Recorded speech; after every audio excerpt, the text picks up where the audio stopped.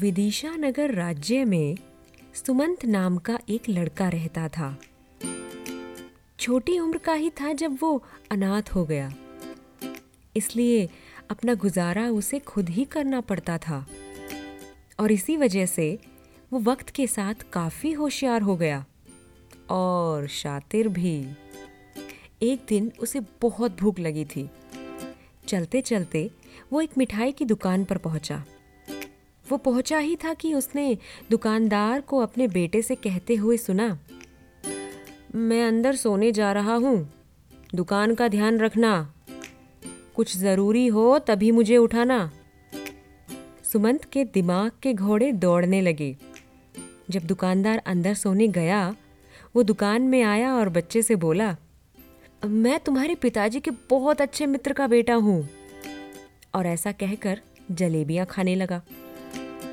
बच्चे ने कभी उसे देखा ही नहीं था इससे पहले, इसलिए उसे शक हुआ। उसने पूछा, आपका नाम क्या है? मेरा नाम मक्खी है। बच्चा तेजी से भागता हुआ अंदर गया और अपने पिता से बोला, पिताजी वो मिठाई खा रहा है। गहरी नींद में पिताजी ने पूछा, अरे कौन? पिताजी वो मक्खी। हाँ तो कितना खा लेगा, जा अब यहाँ से, सोने दे मुझे। बच्चा चुपचाप बाहर आ गया। सुमंत ने फटाफट कुछ गुलाब जामुन मुंह में डाले और चलते चलते 2 मिठाई के डब्बे भी उठा लिए। वहां से सुमंत सीधा सेठ जी के पास गया, जो अपनी कंजूसी के लिए बहुत मशहूर थे। उनके पास जाते ही सुमंत ने मिठाई के डब्बे आगे बढ़ा दिए और कहा, सेठ जी बहुत सुना है आपके बारे में मैंने, मैं ये मिठाई लाया था आपके लिए। सेठ जी तो बहुत खुश हो गए। सुमंत ने कहा, सेठ जी ये सारी मिठाई आपके लिए है, बस आप मुझे ये खाली डब्बे वापस दे दीजिएगा। सेठ जी ने कहा, हाँ क्यों नहीं, अंदर मेरी पत्नी है, उससे 2 खाली बर्तन मांग लो। सुमंत अंदर गया और सेठानी जी से बोला, सेठ जी ने मुझे आपसे 2 सोने के सिक्के लेने को कहा है। ये सुनकर सेठानी जी बोली, ऐसा हो ही नहीं सकता कि वो 2 सोने के सिक्के दे दे किसी को। सुमंत ने वहीं से आवाज लगाई, सेठ जी आपने जो देने को कहा था ना, आपकी पत्नी मुझे देने से मना कर रही हैं। सेठ जी किसी से बड़ी जरूरी धंधे की बात कर रहे थे। उन्होंने भी वहीं से आवाज लगा दी, अरे दे दो इसे जो मांग रहा है। बस मिल गए सुमंत को 2 सोने के सिक्के। वो सिक्के लेकर राज्य से बाहर जाने वाले रास्ते के किनारे बैठ गया। उसने झाड़ी में एक सिक्का छुपा दिया और हाथ में एक छड़ी लेकर इंतजार करने लगा। जब उसे किसी के आने की आहट सुनाई दी तो उसने झाड़ी के ऊपर छड़ी घुमानी शुरू कर दी। आंखें बंद करके कुछ धीरे धीरे बोलने भी लगा। वहां से घोड़े पर सवार एक सैनिक गुजरा। सुमंत को ऐसे अजीब तरह की हरकत करते देख वो रुक गया। कुछ देर सुमंत को छड़ी घुमाते देखने के बाद उससे रहा नहीं गया और उसने पूछ ही लिया कि वो क्या कर रहा है। सुमंत ने कहा, ये एक जादू की छड़ी है जो मुझे रोज झाड़ियों में छुपे खजाने तक ले जाती है। आज ही मुझे यहाँ लाई है। ऐसा कहकर उसने झाड़ी में हाथ डाला और कुछ पल के बाद एक सोने का सिक्का बाहर निकाला। अब सिक्का तो निकलना ही था। ये देखकर उस सिपाही की आंखें चमक गईं। उसने सुमंत से वो छड़ी मांगी और कहा कि बदले में वो उसका घोड़ा ले ले। सुमंत ने बहुत आनाकानी की तो उसने डरा धमकाकर वो छड़ी उससे छीन ली और अपना घोड़ा वहीं छोड़कर भाग गया। सुमंत बड़ी शान से घोड़े पर सवार होकर अपने अगले शिकार पर चल पड़ा। वो बहुत दूर एक गांव में पहुंचा। उसने एक बुजुर्ग दंपत्ति के घर पर आसरा लिया। काफी अमीर मालूम होते थे दोनों। अगली सुबह जब वो टहलने निकला तो उसे जंगल में एक झोपड़ी दिखी जिसमें एक बूढ़ी औरत और एक 16-17 साल की लड़की रहते थे। उन्हें देखकर सुमंत के शातिर दिमाग में एक तरकीब आई। वो उस औरत के पास गया और बोला, मैं जैसा कहता हूं, अगर तुम वैसा करती हो तो तुम्हें सोने का सिक्का दूंगा। सुमंत ने उसके कान में कुछ कहा और फिर वहां से चला गया। घर पहुंचा तो उसके हाथ में एक छोटी सी शीशी में हरे रंग का काढ़ा जैसा कुछ था। उसे देखकर घर के बूढ़े मालिक ने पूछा कि वो क्या है। इस पर सुमंत ने बताया कि वो एक दवाई है जिसे पीकर कोई भी फिर से जवान हो सकता है। उसकी बात पर दोनों को ही यकीन नहीं हुआ। उन्होंने कहा, सबूत दिखाओ। तो सुमंत ने कहा, बिल्कुल दिखाऊंगा, लेकिन आपको मुझे सोना देना पड़ेगा। जब बात पक्की हो गई तो सुमंत दोनों को उसी जंगल वाली झोपड़ी के पास ले गया। उनसे बोला, आप यहीं खड़े होकर इस दवाई का जादू देखिए। उसने वो शीशी जाकर आंगन में काम कर रही बूढ़ी औरत के हाथ में दी और उसके साथ एक सोने का सिक्का भी। बूढ़ी औरत ने वो दवाई पी और अंदर चली गई।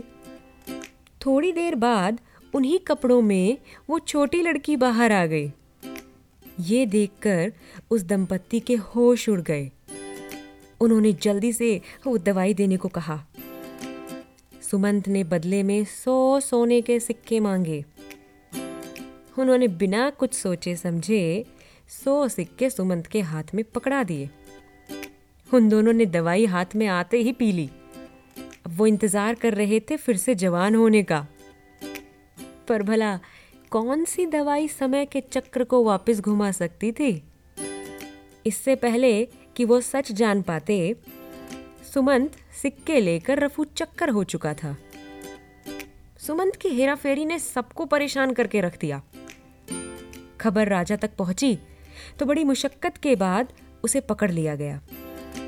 राजा ने धोखाधड़ी के जुर्म में उसे एक बोरी में बांधकर सुबह होते ही पहाड़ी से नीचे फेंकने का आदेश दिया।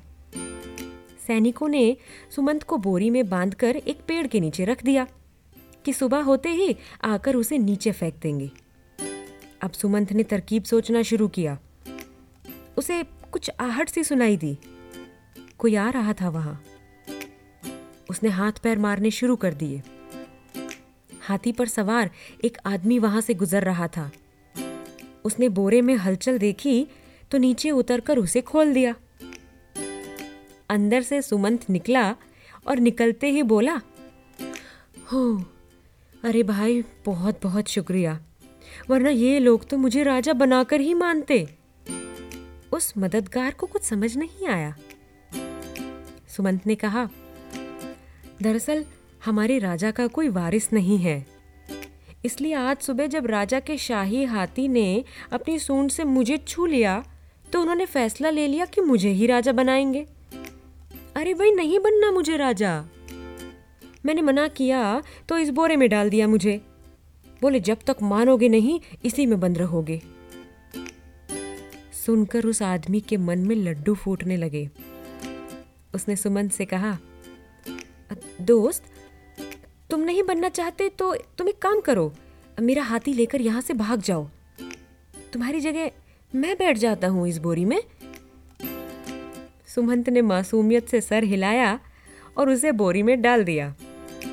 अगली सुबह जब सैनिक उस बोरी को उठाकर फेंकने लगे तो अंदर बैठा आदमी बोलने लगा, अच्छा अच्छा, मैं बन जाऊंगा राजा। अब खुश? अब तो बाहर निकाल दो मुझे। सैनिकों को कुछ शंका हुई। उन्होंने बोरी खोली और उस आदमी को राजा के पास ले गए। उसकी बातें सुनकर राजा को गुस्सा नहीं आया, बल्कि उनके चेहरे पर एक हल्की सी मुस्कान आ गई। उन्होंने सुमंत को ढूंढकर लाने को कहा। सुमंत को राजा के सामने पेश किया गया। राजा ने सुमंत से कहा, माना तुम बहुत होशियार हो, लेकिन क्या फायदा? लोगों के लिए तो तुम खलनायक ही हो। तुम्हें इतनी बुद्धि दी है भगवान ने, इसका इस्तेमाल लोगों की भलाई के लिए करोगे तो इनके लिए किसी नायक से कम नहीं होंगे तुम। सुमंत ने नहीं सोचा था कि राजा उससे ऐसे बात करेंगे, उसकी तारीफ भी करेंगे।